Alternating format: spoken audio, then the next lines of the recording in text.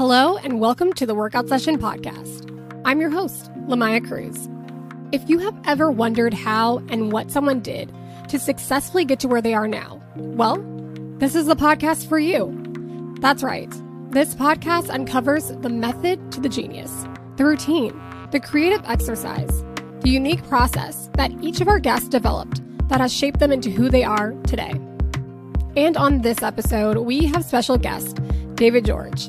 David is a young marketing executive that helps people and brands understand the value of influencers, multicultural marketing, and digital storytelling.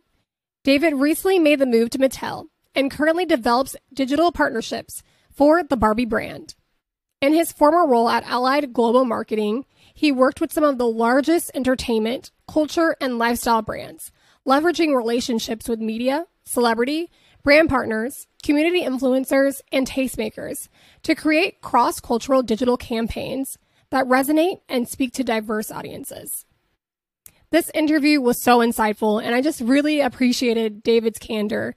I hope that you enjoy listening to all the gems that David sprinkled into this interview, because there were several. And before we get into this episode, don't forget to subscribe to our show. Please share, leave a review, and tell us what you think by tagging us on our Instagram at The Workout Session. You can also watch the full interview on our YouTube channel. Thank you in advance for all your support. You recently just started a new position at Mattel in the developing digital marketing, or digital partnerships, for the Barbie brand. Yeah. Congratulations to that first off. Thank you. Yes, that is amazing. I want to know, what does a typical day look like for you right now, currently? Oh man, a couple of things. Well, I'm 4 weeks in, so I guess I'm still kind of figuring that out, right? Like what the typical day is gonna look like. But I think for the most part, stepping into a role like digital partnerships with a brand such as Barbie, right? I think a big goal is to figure out how to use kind of like technology, right, to reach their audience and their fan base, right? So for me, I would say most of my time really just kind of seeing who are the voices out there, right, that can help us do that. I think that's the big thing, identifying who those folks are. Barbie is very, very, very, under the Mattel brand, I do partnerships for Barbie specifically. So Barbie right now is very, very, very committed to making sure that, whether within the company, in the product line, what our marketing tactics look like, that we are making sure that we embody everyone, right? Every voice, every color, every type of group in the world. So I think a lot of my day is just I'm out there, I'm consuming content, right? How can I make those types of suggestions or recommendations if I don't know what's kind of going on, right? I'm studying digital and cultural trends and just making sure that we are being relevant, we're being current, and just taking those findings back to my team and saying, hey, listen, as we approach the holiday, as we approach the new year, as we approach Black History Month, Hispanic Heritage Month, Women's History Month, here's what we should be thinking about. So a lot of it is research. Second to that, it's just negotiating deals, right? Like reaching out to the different partners that we want to work with. I primarily focus on influencer partnerships as well as celebrity partnerships. So I'm the one like physically reaching out to these people, explaining kind of what our campaign looks like, what our goals are, making sure that that's aligned with just who they are, what they believe in, what they love to create. And then we just kind of figure out that collaboration point. We get it on paper. We get that vision and strategy on paper. We close the deal. We move into then just managing the campaign, right? Me just being available to make sure that any questions they have get answered. Anything that they're doing is aligned with just the brand and the expectations, and that that final deliverable gets to the platform of our desire. So I think right now we mostly execute in the YouTube space because that still is the leading platform for kids entertainment, how to reach kids, shall I say. TikTok and Instagram. So we're just making sure that we're kind of always on top of what's going on in those spaces, that the content is going to perform well there, and then just kind of managing that campaign all the way through execution. So mostly that. And then separate from that, I'm on calls with, my team kind of throughout the day. Either we're meeting just kind of about the vision and kind of alignment on just what the brand is doing, right? Because my sector, which is like the digital engagement group, but we work cross-functionally with like PR teams, media teams, creative teams. So we're constantly just kind of staying aligned with what's going on in everybody's world, just to kind of see how we can support that. I love that. Yeah. And I definitely want to circle back on how you interact with the creatives that you partner with. But what is your morning routine like before you start your day? And how do you start your day up for success? Yeah, so my day typically starts around like 9:30 a.m. Pacific time. So before that, I'm a really strict advocate on making sure that I do for me before I let other people into my world. You know what I mean? I'm not one of those people that when I wake up, I start scrolling the gram or checking emails. And I'm going to be honest, though, I've come a long way from being that person, right, where I was very all about the work. But now, I typically start my day with a workout. Like that's first and foremost. I have my coffee. I love coffee or green juice. So either I'm doing like a yoga or a meditation. I love Nike Training Club, little quick plug. I just joined Orange Theory, fitness gym, which is like fitness cross training, like fitness classes. So I go into that. Once I get back home, so always some type of workout or self-care of that vein. Once I get back home, I do a little bit of reading. Right now I'm reading a book called Attached. I'm not sure if you heard of it, but it's really diving into the science behind attachment styles when it comes to relationships. So that's been really interesting for me. So some type of reading, then I start the day. Usually with email, just kind of making sure that like, okay, what came in last night or this morning that I know I need to respond to urgently. And then separate from that, just like I have a really great tracking system just for my own brain to stay organized. So I typically will then work on my like to-do list, like, okay, what has to get done today, and just kind of put in that priority order. That's it. Nothing too exciting. For your to-do list, do you like to type it down or do you like to write it down? Type it. I type it, Google Docs all day long.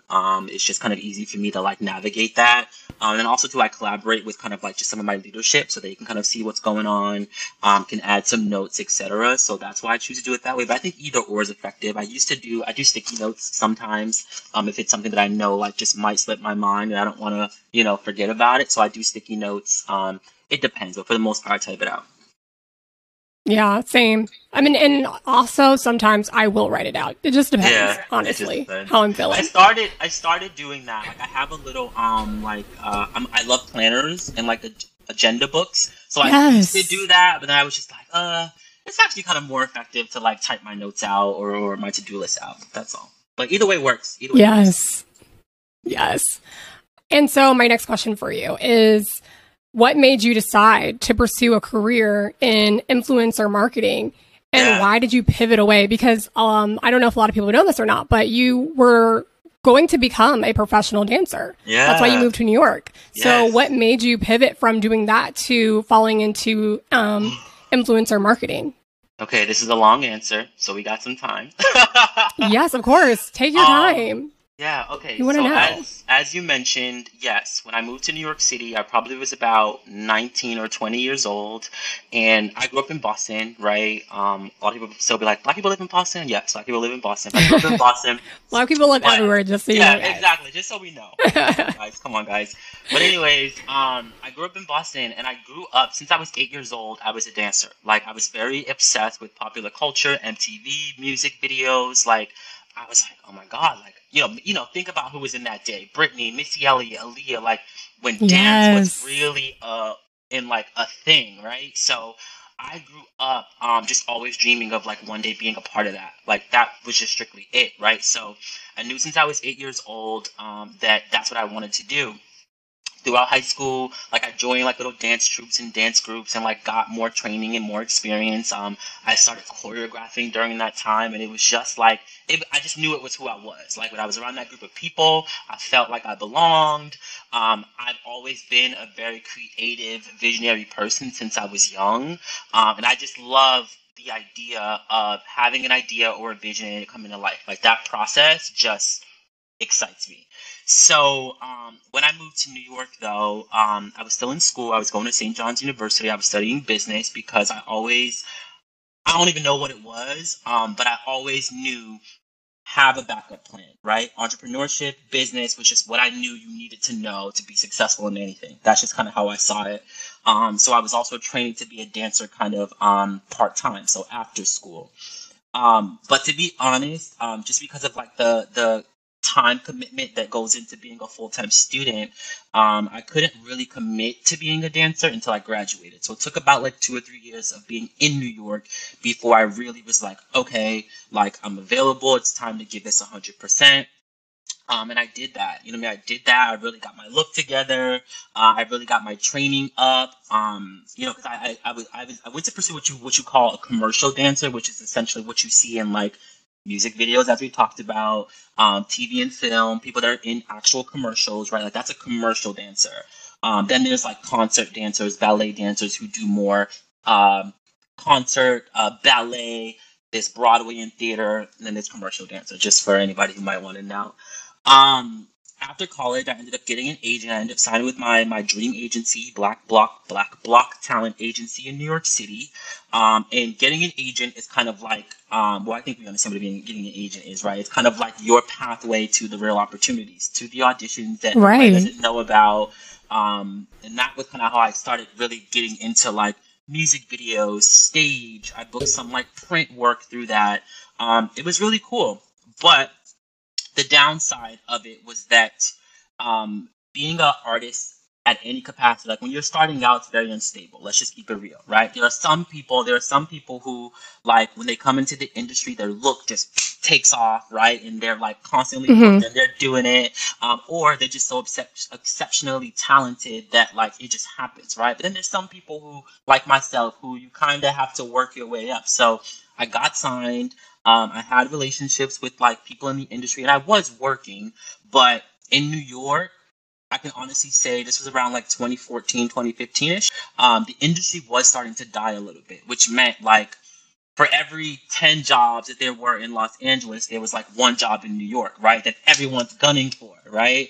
And there also was there was a certain look, right, especially for guys, that was in at that time, right? Tall, muscular, and when you look at me, like, right, like I'm very youthful looking, You're right? all of those things, David. But I'm not. I'm 5'6", 5'7" on a good day. Me too. Right? Yes. Right? So I'm like 5'6", 5'7". I looked very, very young at the time. So not that they're not bad things now, because I think everyone is working to be more inclusive, right? But at that time, it wasn't like that. It wasn't like that. It just wasn't like that, and I didn't quite fit the look of like who the go-to guys were. So I had those moments of like not working, or I had those moments of like doing a job. And you know, when you work non-union, like companies, employers, brands, artists, whoever you're working for, they have up to 90 days to pay you.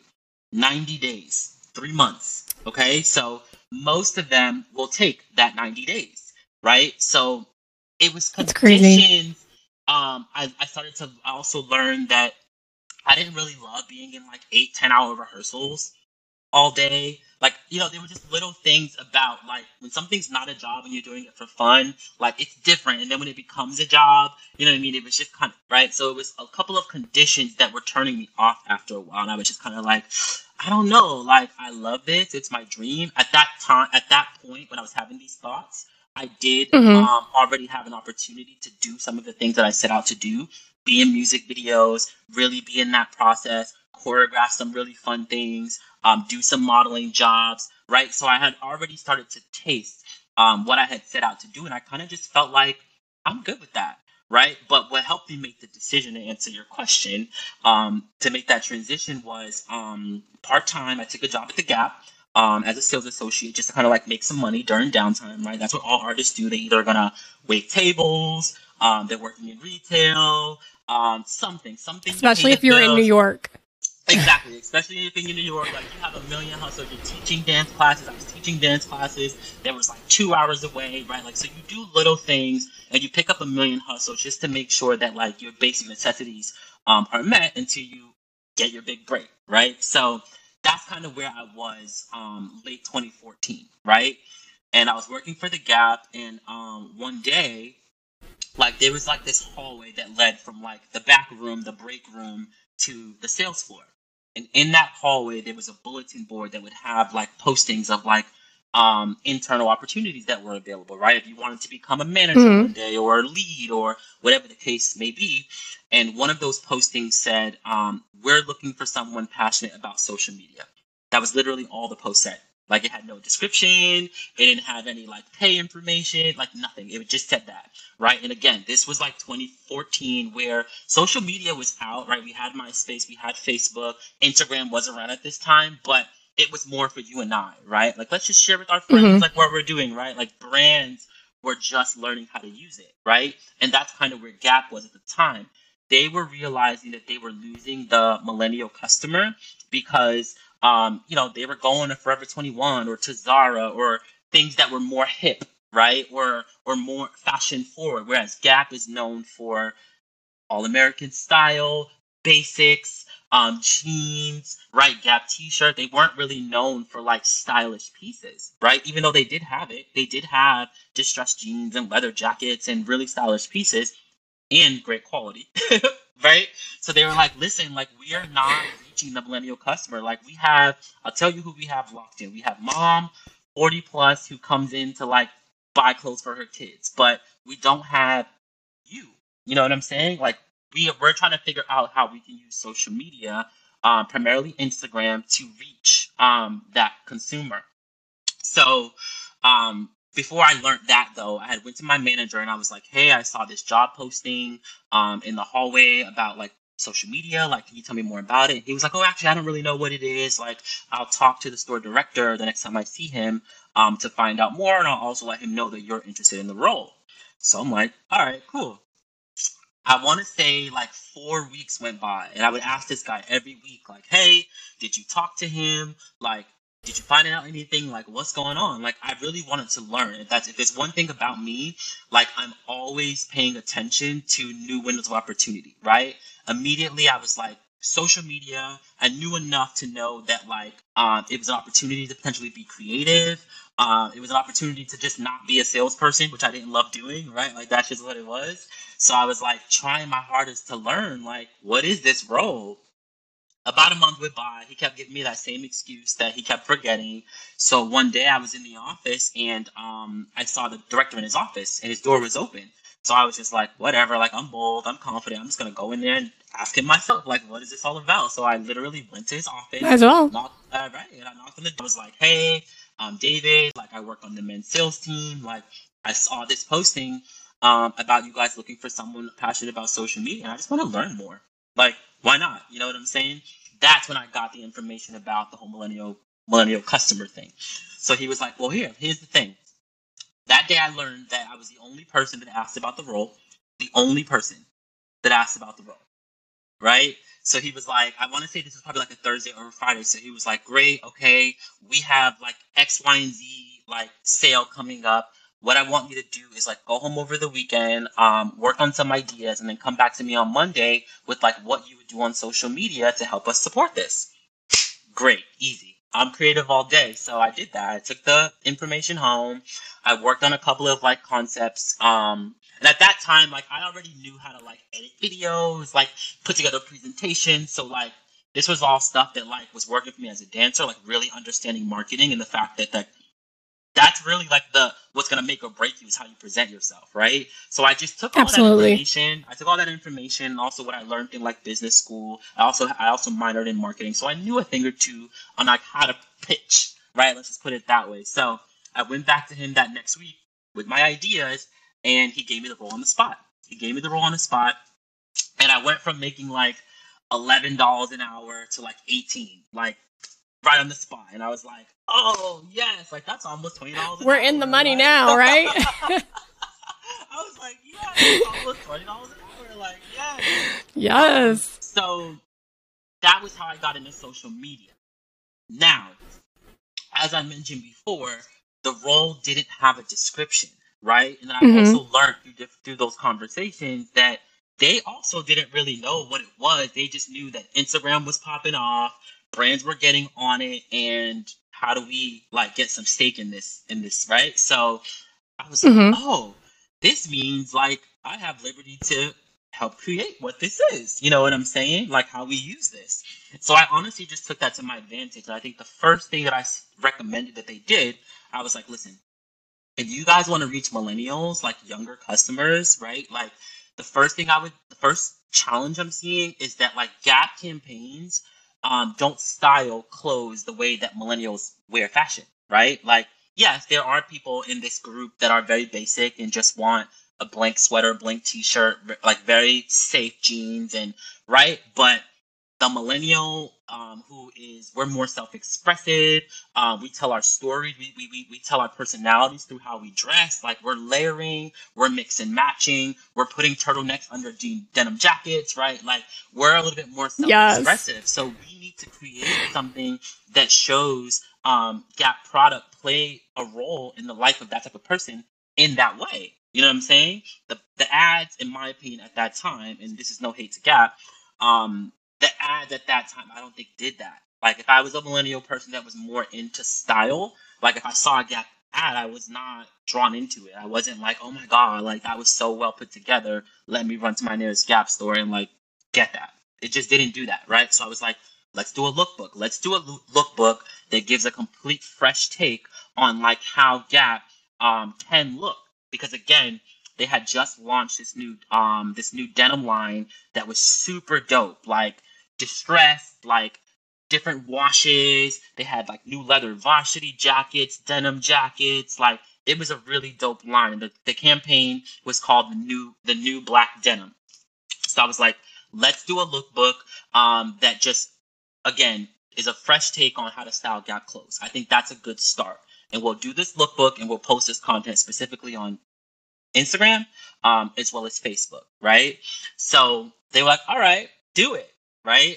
And what I didn't realize was that like this was a complete like self-sufficient role, meaning like I didn't have the resources from like Gap Global or headquarters to like produce this. I had to figure out how to style it. I had to figure out how Oh, to wow. cast it, right? Like get the talent and the faces in there. I had to figure out how to produce it basically from the top to the bottom. So again, I went into my handy dandy like equipment tools up here, and I was like, all right. I put out a Craigslist ad, and I found models and a photographer. I pulled some of my friends together who I knew like knew a thing or two about styling to help me. Like I did have access to clothes. I had access to clothes, and I had access to the store. That was it. So I found a That's all you photographer. need in those Right? situations. Exactly, exactly. So I found a photographer. I found a model. I had two of my friends kind of come in and help me figure out the styling. And then that was it, right? So it took about a couple of weeks. I met all the models. I called them into the store. We did like little fittings and stuff after we pulled all the looks. I met with a couple of different photographers, and I found the one who I felt work was pretty resemblant. Well, was pretty similar to the way if you went on a Gap website, what that photography would look like. And who also was just excited about like what was being created here. You know what I'm saying? I had to leverage the Gap brand and the name a lot. Um, so yes, I'm modeled, sure, styled yeah. it. I found the photographer. I put together the production day, and we shot a lookbook. We shot a lookbook across. We used the store for some locations, and then we also used like just some on-site locations out in New York. And we shot a lookbook, and we put it on Instagram, and we put it on Facebook, and like the engagement was like primarily because this was the first time where that line was starting to get blurred, not blurred, but we were blending now community and brand, right? So what was interesting about Instagram was it gave me using local talent and then putting them on the Instagram was that they were excited to share it. They were excited to say, hey, look, like I was a part of a Gap project like in my community, right? Because at that time there were still crazy gatekeepers, right? You weren't getting in a Gap campaign if you weren't a top model with a reputable agency. You just weren't, right? So it created an opportunity for like local rising talent who just like were aspiring, didn't really get the opportunity yet to be a part of something. They got really great content out of it. And then also, like I said, it really shook up how Gap was styling and presenting their product that it just started some great conversation. So from there, we did that lookbook in the fall. I think it was September. Then we did a holiday lookbook because every holiday Gap releases like a new line of like striped sweaters. I'm sure you've seen like those campaigns and those commercials. Like they're known for those signature sweaters every holiday. So we did a holiday lookbook. And then, to be honest, that work caught the attention of corporate. They were like, hold on, like, who is this kid that like just works in one of our regular field stores in Gap 34th Street that like did all of this? Like, hold on. Like, you know what I mean? Like, we should be paying attention to the fact that like somebody cares enough, who's making like $18 an hour, cares enough to like do all of this. So from there, it honestly inspired them to like add this role, which ended up being called a social stylist, to other stores. Right? They were like, each store should have this type of person. That's huge. Yeah. Like each store. Okay, so the price today is not the price tomorrow. No. So yeah, they were like, whoa, each store should have this type of person that is focused on creating content specific for this location, and driving online activity as well as foot traffic, right? Like that's what the goal was. Like, let's build a relationship with the community. Let's make them want to come to our store for their fashion needs, right? So when they were developing this role, social stylist, they allowed me to kind of sit in on some of the meetings to consult on like my thinking behind the decisions I was making, how I was doing it, how a person that we put in on Fifth Avenue or how somebody that we put downtown can also be successful in right contributing or being in this role. So that was super cool. And then honestly, at that point, we had each location that had this person. They were producing lookbooks, right? So my director was like, how do we like go up a notch? Like, how do we take it to another level? And I was like, let's do a commercial. And he was like, a commercial? And I was like, yeah, let's do a commercial. Like, because Gap, I don't know if you remember, but Gap used to do really fun dance, upbeat commercials in like the 90s, early 2000s. And then they moved away from that and started focusing more on like narrative storytelling, which is what I believed at that time was a huge part of the reason they were losing that younger customer, right? So I was like, let's bring that back. If it wasn't broken, don't fix it, right? Well, let's bring that back. So we produced a commercial. I convinced them to let me hire like a video intern. Trevor Browning, still my homie to this day, a video intern who kind of worked hand in hand with me to start producing video content. And we did it around those sweaters I was just talking about, those holiday striped sweaters. Insert clip here. I'll send you that link for that video. We did it around that video. And from there, it was like, boom, this is my calling. Like, I got invited to produce like projects for like different departments within the brand. It had like, I was a dancer, so I was always very adamant about bringing me to my workspace. So I got to, it was like dance meets fashion meets storytelling. So it had like some dance and choreography in it. I was in it as well. So from there, they were like, hey, we're doing this really big conference in Vegas next year. Do you want to choreograph like an entertainment piece? And I was like, yeah, you know what I'm saying? So I got to hire like 10 people, 10 dancers in the New York scene, to be a part of this experience with me. We did it in Vegas, San Francisco. We did it in New York, obviously. And to be honest, that was when I was like, hold on, like the universe is showing me something, right? When I was just strictly focused on being a dancer or being disposable talent, I was constantly finding these moments where like it wasn't working. I was waiting on jobs. I was waiting on checks. Like I was living to pay rent. When I moved over here, where I was focused more on like sharing my vision and creativity and kind of having a voice, people were listening. My checks were on time. I was able to say, I want to be paid this much, right? And I was still able to exercise the things that I loved, right? Dance, choreography, being creative, being collaborative, right? And I also learned that I loved style at that point. So bringing it all back around full circle, that's really how it started, right? I saw an opportunity.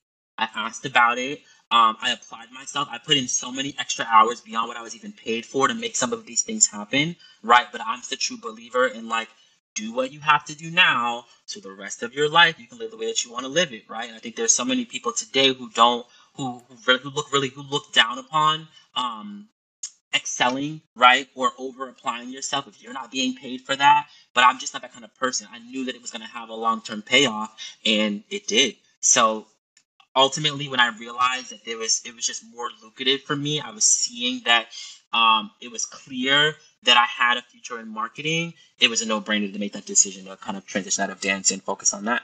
So that's how I it love started. that you, yes, no, Yeah. like there's so much to pull from that. The way you trusted your instincts Yeah. in that situation just seemed like it was like water. Yeah. Like, it Yeah. it just flowed so smoothly because a Yeah. lot of times we're fighting with ourselves and we're like, maybe I shouldn't do that. Or, Yeah. our ego is telling us maybe I should do this instead, or I'm not getting paid that. And, and you were the only person. Only person. He was the only person Only person that asked if went that to them. Yes. and just I asked. And I mean, think that's it. No, sorry to cut you off, but I think that's the no, go thing, for right? it. Where it's like when people see things like that, I think that sometimes it's very easy. And I'm not gonna lie, I had this moment where at a certain point, at a certain time, I was so focused on the fact that I wanted to be a dancer, choreographer, that I did overlook opportunities that could have been great for me. For example, once I started meeting with corporate, they also realized like, oh, you have a degree. Oh, you're actually very articulate and you know how to be a leader. So they were offering me like, do you want to be a manager? They offered me a global internship with a global social media team that I turned down because I was like, oh, I want to dance, right? So like there were times where I did let that keep me from opportunities that could have been like super major. But at that moment, I decided that I wasn't willing to be like naive anymore, right? Like, hold on, like let's actually paying attention to the results. Let's actually pay attention to like what's progressing, what's moving you forward. And at that time, like marketing was, you know what I'm saying? So just to kind of drive that point home, like I was the only person that asked because I think some people they were just comfortable. They were comfortable in what they were doing day to day. They didn't really want any change. I think that what we forget sometimes is just having a conversation does not mean you're making a commitment. You know what I mean? Yeah. That's actually Yeah. really good. It's a Yeah. consideration that I think a lot of times we are like, I'm not even going to consider that because I Yeah. want to do this so badly. Yeah. And I was like, no, like it doesn't hurt to just have the conversation and find out what it is. That was the thing. Nobody knew what it was. So how are we making the decision that it's not for us? That didn't make sense to me. That's good. You know what I mean? That is good. Yeah. Yes. Yeah. So how was that journey for you starting out in mass media? And I mean, you kind of talked about it with going into doing social media for The Gap. Yeah. But what were some of the transformative highlights or low points that stuck out to you most? Ooh. I think the low points were just the fact that, like I said, social media was still very early, and brands were still learning how it played a role with brands that were global, right, versus just with people. I'm trying to avoid this light, as you see. And I think some of the low points was simply that. I think in the beginning it was very, very hard to measure whether or not what I was doing was successful, right? Because it was like, how do we tell? Like, how do we know as a result of like what you're doing on social media, like how many people are actually coming to the store because of that or going online to purchase something because of that, right? Like we started the social media account at 0. So we did see a rise in followers. By the time I let that roll, we were at 8,000 followers, which was a lot back then. Not nothing now. Yeah. At that time, that was a lot. I grew from 0 to 8,000 people. Like, that was great. So we did see that. It's still a lot now. It's still a lot Honestly, now, especially if they're organic. Yeah. Right. So we did see that, and we did see engagement. But I think that after a while, as leadership changed, because like my director at the time, his name was Sean Mills, and I'm so forever grateful for him because he saw the vision from the very beginning, and he was very supportive of my ideas and very supportive of me just trying things. Right. He did eventually leave the company. I think he retired, to be honest. He did eventually leave the company, and when the new leadership came in, I don't think that it was communicated to them like what my role was and like why it was valuable. So I started to get questioned a lot on like, does he really need all of these hours to do that?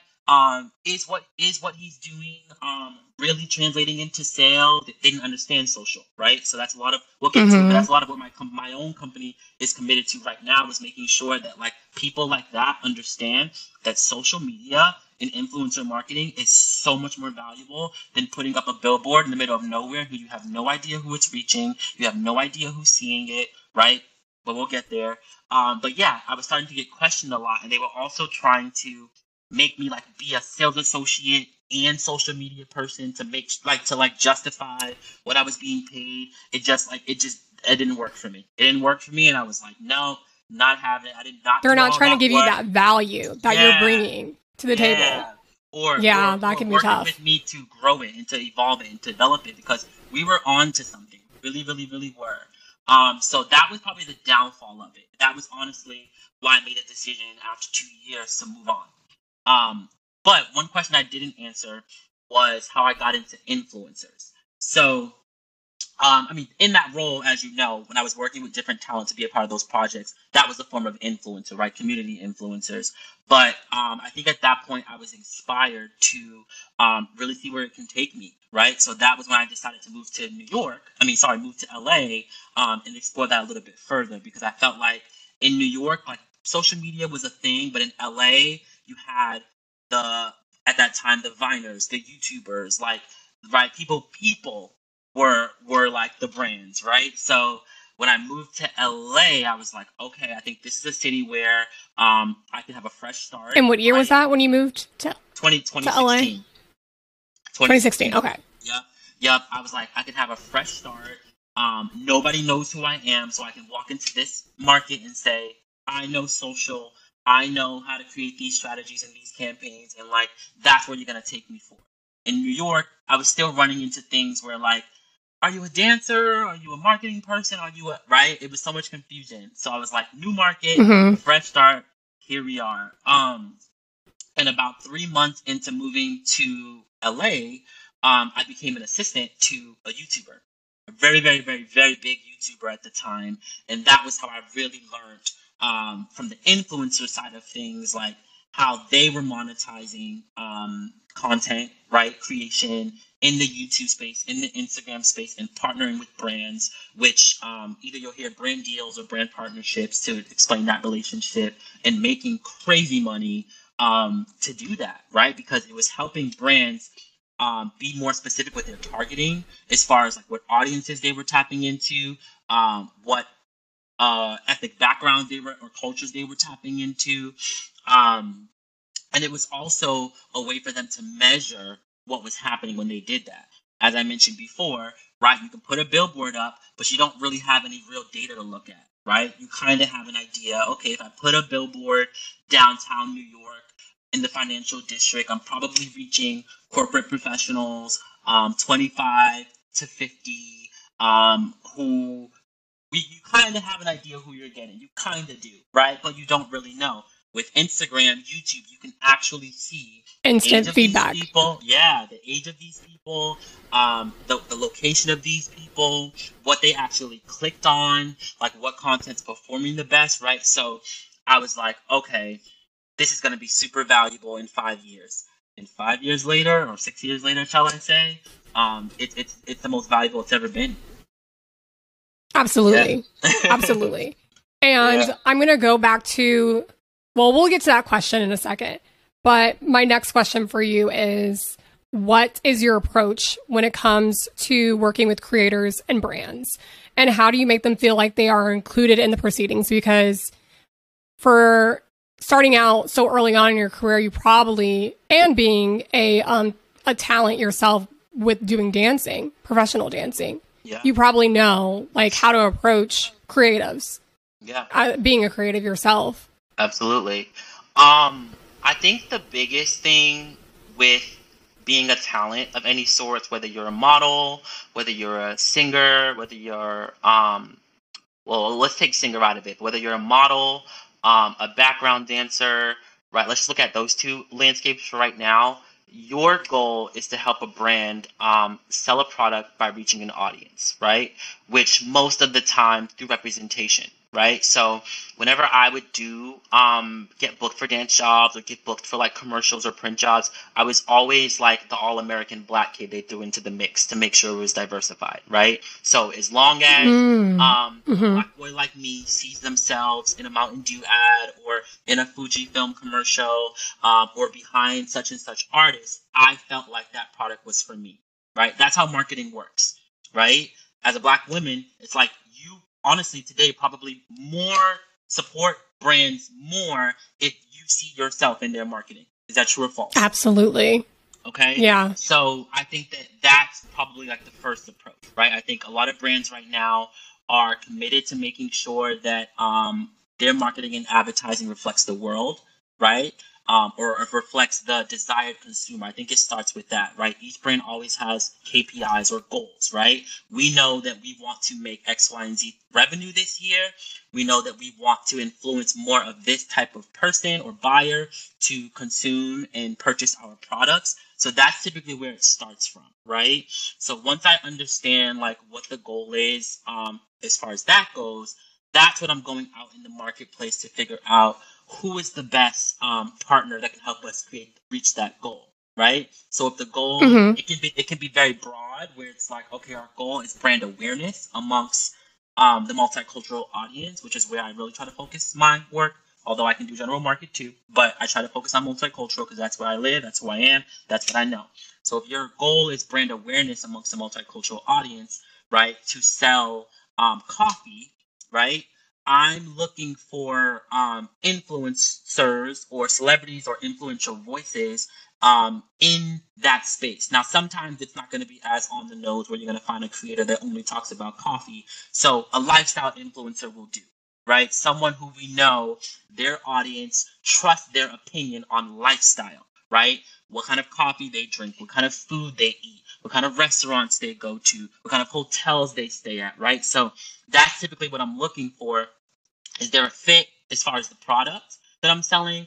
And then is there a fit as far as the audience I'm trying to reach, right? So if I know I want to reach the multicultural audience, I want to make sure that I'm choosing an influencer that reaches that audience. You know what I'm saying? So I think those are the first two big things. Now, as far as how to make sure that it's collaborative, that depends, right? I think that in some cases where I develop campaigns, like we come up with enough of a foundation of an idea. We know that we want the content to take this direction, but I get on the call with the creator and I say, okay, here's the direction that we know we want the content to take because this is going to be most effective for the brand's goals. But you know your platform the best. You know your audience the best. You have a following and a voice for a reason. So what can you add to this to make it your own? That's the best way, I think, to collaborate with an influencer, right?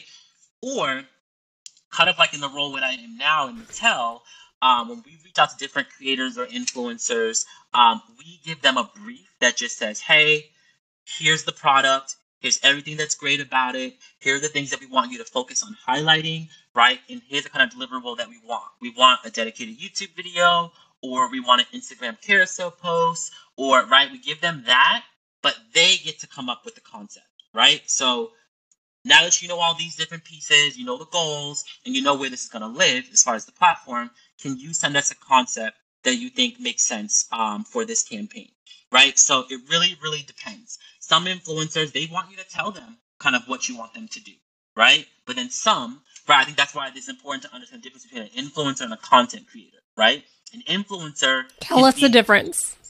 Okay, so an influencer, and you can be both, but an influencer solely is more so someone who has influence, right? They're influential either through the way that they live, things that they support, the things that they say, what they stand up for, what they're showing up, right? So they have an influence, right? Obama, the Obama family, right? Like they're influential in the sense of like just what they mean to the Black community.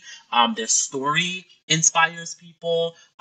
Just the progression of how they met to how they became that, right? That's an influencer, right? A content creator is someone who specializes in making content, whether it be through photo, video, written content, audio, and podcast. You specialize in making content, which is the equivalent to people who make the creative directors behind commercials or print campaigns, right? Like those are content creators, right? So that's the difference. Now, like I said, you can be both though. But I think influencers more so inspire through their lifestyle and the way that they live, right? And content creators more so they capture you through entertaining you through content. Does that make sense? That makes perfect sense. Yeah. Because I think that a lot of times they get combined together, and it's good to know the differences between the two. Mm-hmm. So I appreciate that.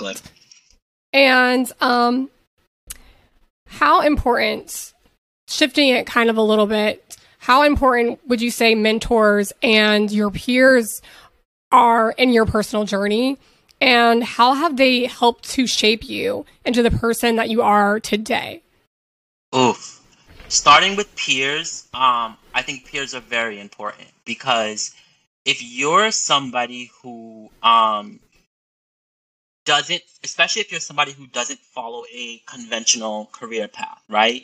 If you don't just graduate high school, go into college, and then just go in a corporate job where like your peer opinion support really doesn't matter as much. Like it's more so about your hard skills experience, what's on that resume, your ability to like be successful in an interview and like get a job and like call it a day.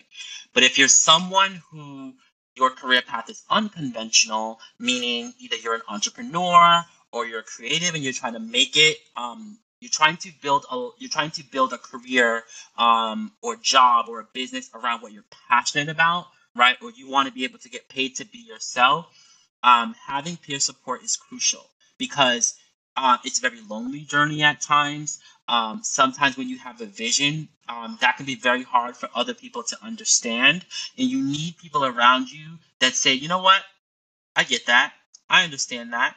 I support that. I'm going to post this, or I'll buy that t-shirt that you made from you, right? I think peer support is very important in those cases. It's important for just like your mental toughness as well as like that fuel and that motivation that can keep you going. Does that make sense?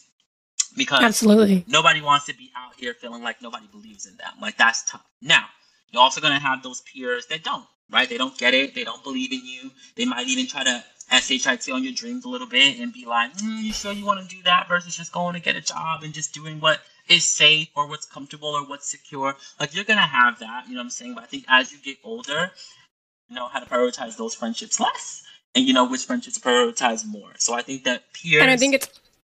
Go ahead. Sorry to cut you off, but I think it's also important to note that if your peer is saying that just to be a hater, there's a difference between them saying it just to be, hey, looking out for you. Exactly. You know, you definitely want those people that are going to tell you the real, but not try to drag you down. Exactly. Or exactly. crap on your dreams. Right. But now, don't get me wrong. Continue. Don't get me wrong. You do have to have those peers that are honest, right? I think I'm that peer. Absolutely.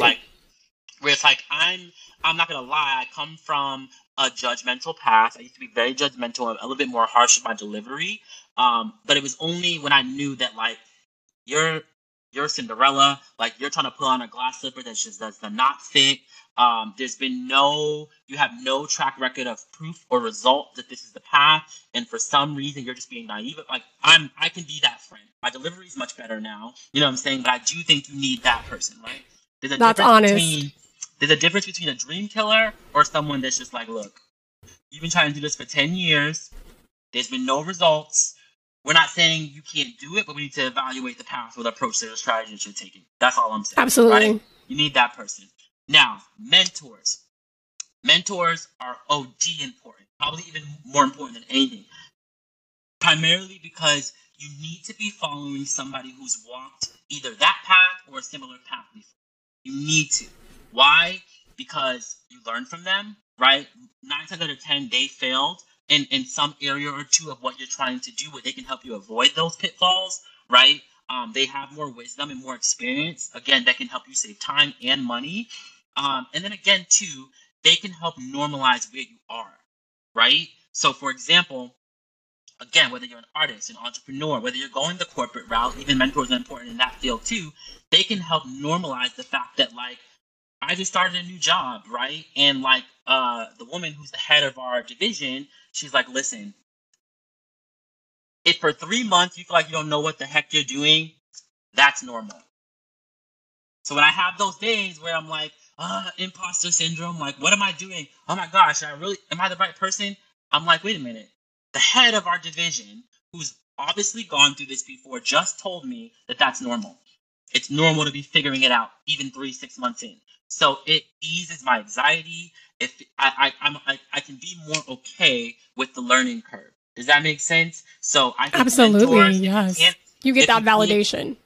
Yeah, I think so. Mentors, I think if you can't have them in person just due to access or location, whatever the case may be, your next best resource is books, right? There's a book out there that's written by someone who's in that lane, in that industry, again, has walked the path before to some capacity that can teach you kind of what's going on in that world. So I say if you can't get a mentor, everyone should have one in person that can help you through that, right? Read books, right? Find who's at the top of the industry or has built something similar to what you want to build, whatever the case may be. There's a book out there. Read and learn from these people. Absolutely. I totally agree with that. Yeah. And how would you say is the best way to kind of go about initiating a relationship with a mentor or peers? And in your industry, like how do you recommend doing that or going about building those relationships? Yeah. I think that I would say the best way is to just make sure it's clear that you know who they are, that you are familiar with what they've done and or accomplished in their space, and that you want to learn from them, right? I think the worst way to approach it is making it transactional. Can I get a job? Can I get an internship?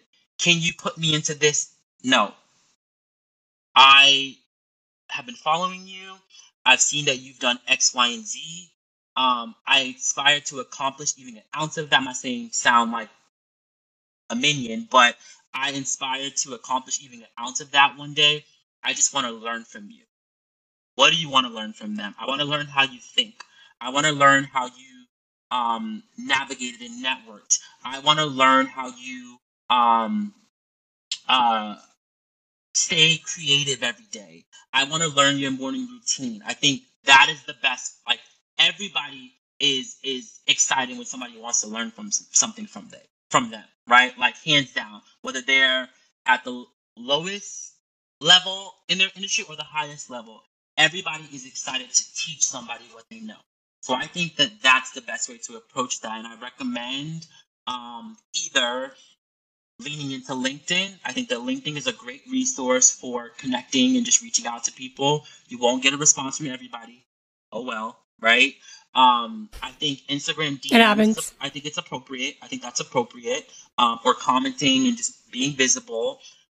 Or third, I think find where they're at.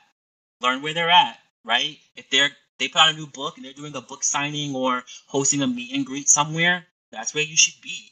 If they're attending an event that you can buy tickets to, that's where you should be. You know what I'm saying? Like one of my favorite creative directors, I'm very obsessed with GQ magazine. That's one of my like dream partners. I don't know what it is yet, but one day down the line, like you're gonna see it happen. But I'm very obsessed with GQ magazine, and I've been following it for years, right? And the former creative director, Jim Moore, is one of my favorite creative directors of all time. I think that what he's able to do with the talent that touches GQ magazine, like, it hugely actually inspires the way that I want to creative direct and like help style and development be transformational for people from the inside out. So for example, like GQ mostly, it's obviously a men's magazine, and most of the talent in the magazine are either athletes, or actors or music artists, right? And he, in my opinion, I think does a really great way of bringing, let's just say, athletes and like hip hop artists into the brand and getting them to embrace the suit, getting them to embrace the dapper without feeling like, right? Because one thing that's big in the Black community is respectability politics, the stigma of suits and selling out, right, to appeal to this type of person or that person. I don't agree with that. different conversation for a different podcast. But I think that he has a way of getting these people to embrace this, a Travis Scott or Lil Boozy, right? Getting them to put on the suit and it not feel like you're changing them, you're conforming them, right? And to look just so like good. You know what I'm saying? Absolutely. And you can tell that like it just creates a shift, I think, in people when they see themselves in a different light like that. You know what I mean? So my point in bringing all this up is Jim Moore released a book last year that I have that just takes you through all the decades of GQ magazine and just really takes you in depth on the stories of what inspires certain shoots and covers and blah blah blah. And he did a book signing. When the book came out, and I went to the book signing. I supported him. I bought the book. He signed it for me. And like every now and then, we exchange very small conversation via Instagram direct message, right? And it's just little seeds to where you know I exist, you know that I support you. Recently I had shared, he did a campaign for Todd Snyder, and I had shared the campaign and like tagged him, and I was like my favorite like creative director. He responded and like reposted the message. So now if ever one day I decided to say, hey, listen, Jim, I just want to learn from you, right? There's more incentive there for him to say, oh my God, I've actually looked and I can see that this kid's been supporting me for all these years. Like, yeah, if I'm in LA one day, I can take the 30 minutes for coffee. Why not? Right? So I think that we're in this culture of like trying to get straight to the money, right? Like jab and no like, or right hook and no jab, right? Where it's like, don't go straight in for the kill. Don't go straight in for the ask. Follow these people, plant seeds, support them, show up, have micro conversations. Then that creates a better environment to ask. It's like whining and dining. You kind of have to, exactly. Yeah, you kind of have to like massage the situation and kind of feel it out, because you want to make sure that this person is right for you and you're right for this person. Exactly. I also like how you mentioned be specific with your ask, because sometimes when you, with mentorship, a lot of times you think, okay, I want to learn everything that this person has to offer. And sometimes you have to be specific about exactly what you want to learn first. And then maybe that can ripple into other things. Exactly. So, yeah, I totally agree with you on that. Exactly. Totally. And also, too, it's like, you don't need everything from everybody, right? Like, exactly. When I met Jim, the one question I asked him is I said, what is your creative approach to coming up with the vision behind your shoots? That was it, right? And he said, I want people to leave my shoots feeling like they'll never look this good again in their life. That's what he said. And that was the only nugget that I needed. That was all that I needed. Yeah. Like, you know what I'm saying? Like, style absolutely and presentation is so transformational for what it does to somebody's mindset, their self-image, their belief in themselves. And that's something that I want to do for Black boys down the line, is use that method to do that for them. And that was all that I needed from him that day. The next time that I see him, it might be a different question, but I think that that's another thing where it's like you go and you're just like, I just want to learn any and everything. And they're like, you know what I'm saying? So yeah, be absolutely. Because it can be overwhelming. You want to put yourself in another person's shoes and say, how would I want to be approached? Or how would they want to be approached? Because everybody's different. Exactly. So I love that. Be specific with that ask. Be specific with that ask. Not to be confused with something else. Okay, so that did sound like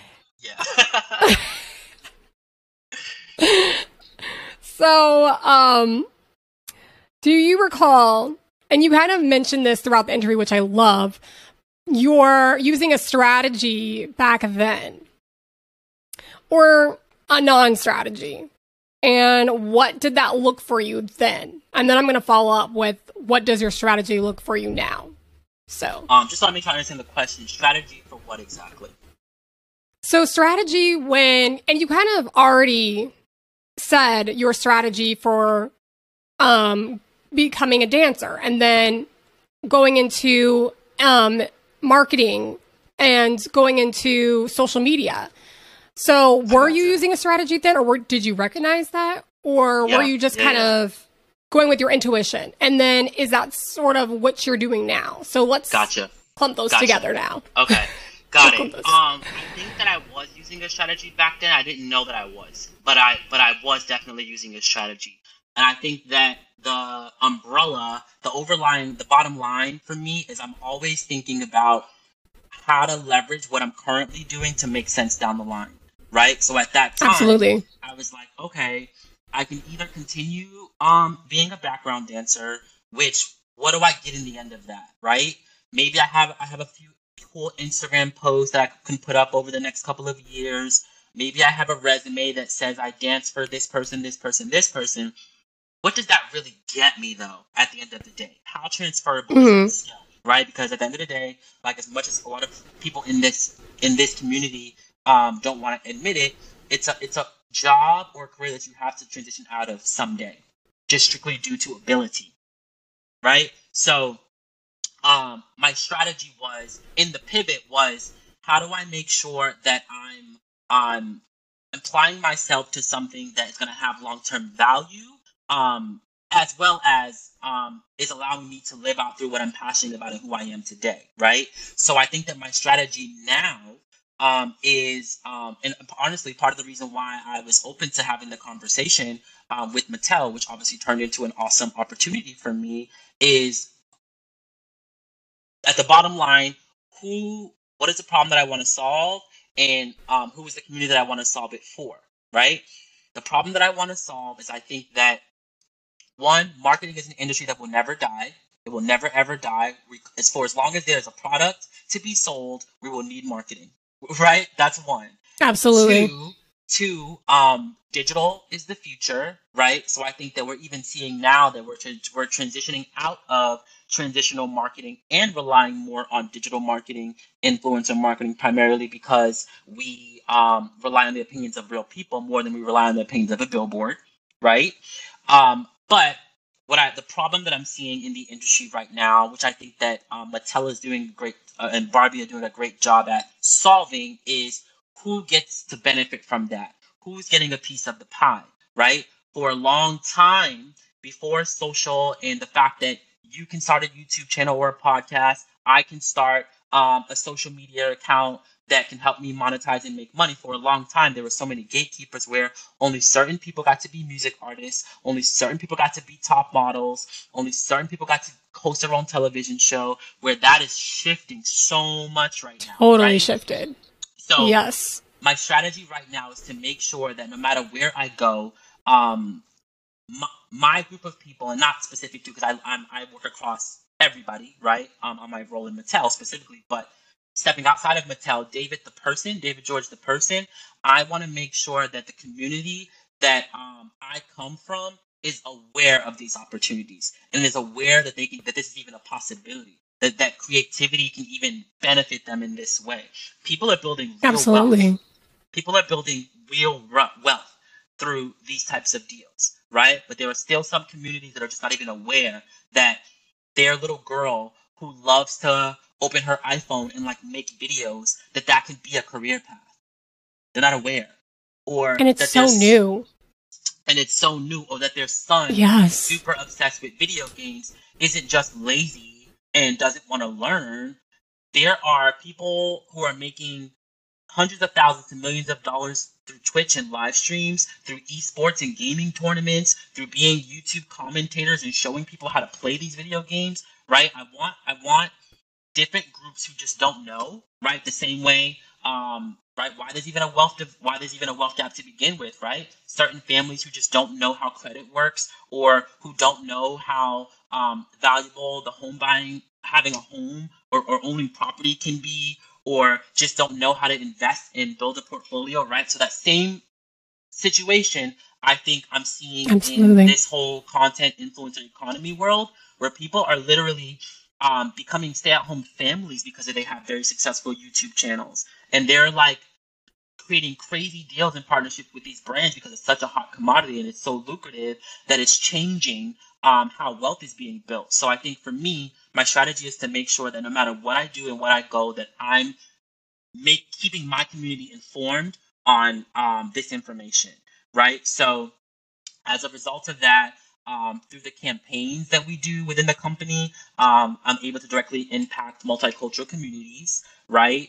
And make sure they're represented. But I'm also working on a book right now, which this is actually the first place that I'm saying it. I'm actually working on a book right now that really sums up all of my experience and learnings through being on the brand side, being on the influencer side, my know of like how these platforms are changing, what the future might look like, and just how people, how families can, and creative families or people who love creating content or are influencers, how they can have a stake in this space, to truly just be in the game and build wealth for themselves. So I'm working on a book that will touch on that. I'm so excited for that because I know that book is going to have so much information and be so informative to someone like me or anyone else who wants to learn more about just creating opportunity for yourself. Yeah. Because you have done that. You're self-made all the way. Thank you. And I mean, you created David George and Co., which is a digital marketing platform. How are you able to incorporate that with what you do at Mattel? Yeah. So David George and Co., I won't call it a digital platform. I think it's more of an educational resource. So I guess the big thing is David George and Co. basically allows me to do everything that I don't do at Mattel. So in Mattel, my job is to focus on developing these digital first marketing solutions to help the company reach its sales goals, right? Or raise its brand awareness as far as all the great work that it's doing, its product availability, etc. Right? David George and Co. serves as like I said, an educational vehicle, a resource for teaching people how this world works. Does that make sense? So again, that makes total sense. That's when you're gonna get me speaking more, showing up at different events or collaborating with brands to say, hey, listen, this is how this world works, right? Or the book that I'm going to put out next spring is the goal, is going to be a product from David George and Co. that just focuses on educating people how they can be in this world. Does that make sense? Absolutely. Yes. Yeah. But it will be it will be a studio one day. It will be a studio one day that serves the purpose of, as I mentioned, my focus is Black boys, just where my heart lies. I think there's a lot available for Black girls, and I don't see as much available for helping Black boys really find who they can be outside of sports and entertainment.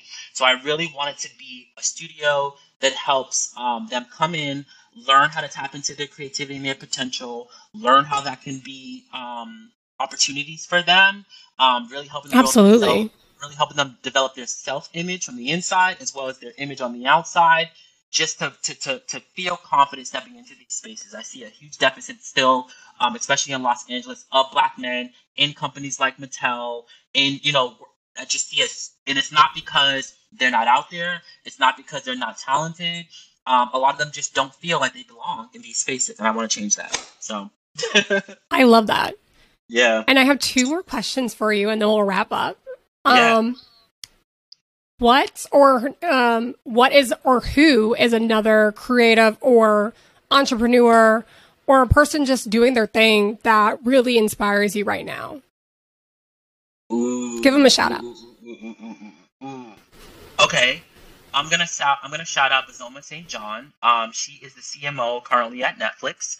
And I think she's actually the person, when I took my first corporate role in marketing prior to Mattel, she was the person whose interviews I studied, because I think that she has a confidence when she steps into a room to where she's like, I know that I'm here because I'm the Black voice, right? I know that that's why I'm here, but every time that I show up in a space, I'm going to be all of me. I'm not going to change my hair for you. I'm not going to change the way that I dress for you. I'm not going to change the way that I talk for you. I'm here because you want to reach my culture. So that's who I'm going to be. So Bazoma St. John, I think that she's doing really, really great things and helping, kind of like what my mission is too, helping these damn different corporations that she's been at. She's been at Uber, she's been at Pepsi, Unilever, now she's at Netflix, understand the value of our culture. Absolutely. And then I hate that I'm saying major celebrities, but the next person is definitely going to be J&B. I think that what they're doing to normalize Black luxury, to normalize luxury within the Black community and showing how you can go from being an artist, right? Kind of like I was a dancer and I didn't see that as the ceiling. I think that what they've done to show that you can go from just being that you can go from being an artist to entrepreneurs to philanthropists and just really just keep evolving. I think that that's like crazy inspiring. Dang, those would be the people right now. And I guess the next person I would say is Nick Cannon. I think that Nick Cannon and Tyra Banks, I think that they're great people who, again, I think have shown that you don't have to be one-dimensional. I think that there's part of them that there's still talent. They're still out there and hosting and doing really fun things in the front of America, as in the face of America. But they're also really, really smart behind the scenes as far as being owners, investors, and helping other people along the way. I'm done. That was a great answer. Yeah. What is the best advice you can give someone right now who is just starting out or who wants to start anew? And I believe that you could definitely answer this question because you have been there before. Yeah, I think I'll give the advice that was given to me that really unlocked my confidence OD. Someone told me once that my brain will take me much further than, I was a dancer at the time and I was given this advice, that my brain will take me much further than dance will. And what that essentially meant was, a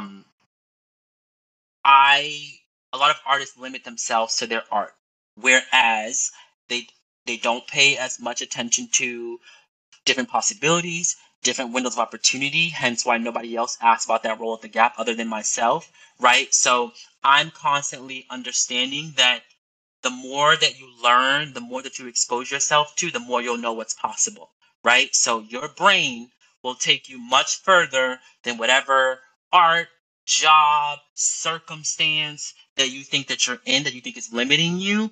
Just continue to be somebody that learns, read more than headlines, and expose yourself to different things. That's the only way you're going to know what's possible. That's what I would say. That was great advice. You heard it, ladies and gentlemen. Thank you so much, David, for participating in this, sharing your story, sharing your process. I really appreciate it. And I'm sure the audience does as well. Yeah, no, thank you. I mean, it's always a pleasure. As I mentioned earlier, I think that I'm always down for any opportunity that allows me to just share and touch, even if that just means one person. So I appreciate you reaching out and asking me to be a guest today. Thank you for listening. If you want to continue to follow David George and his endeavors, follow him on Instagram at iDavidGeorge. And you can follow us on Instagram at The Workout Session. Until next time, continue to have an inspiring rest of your week.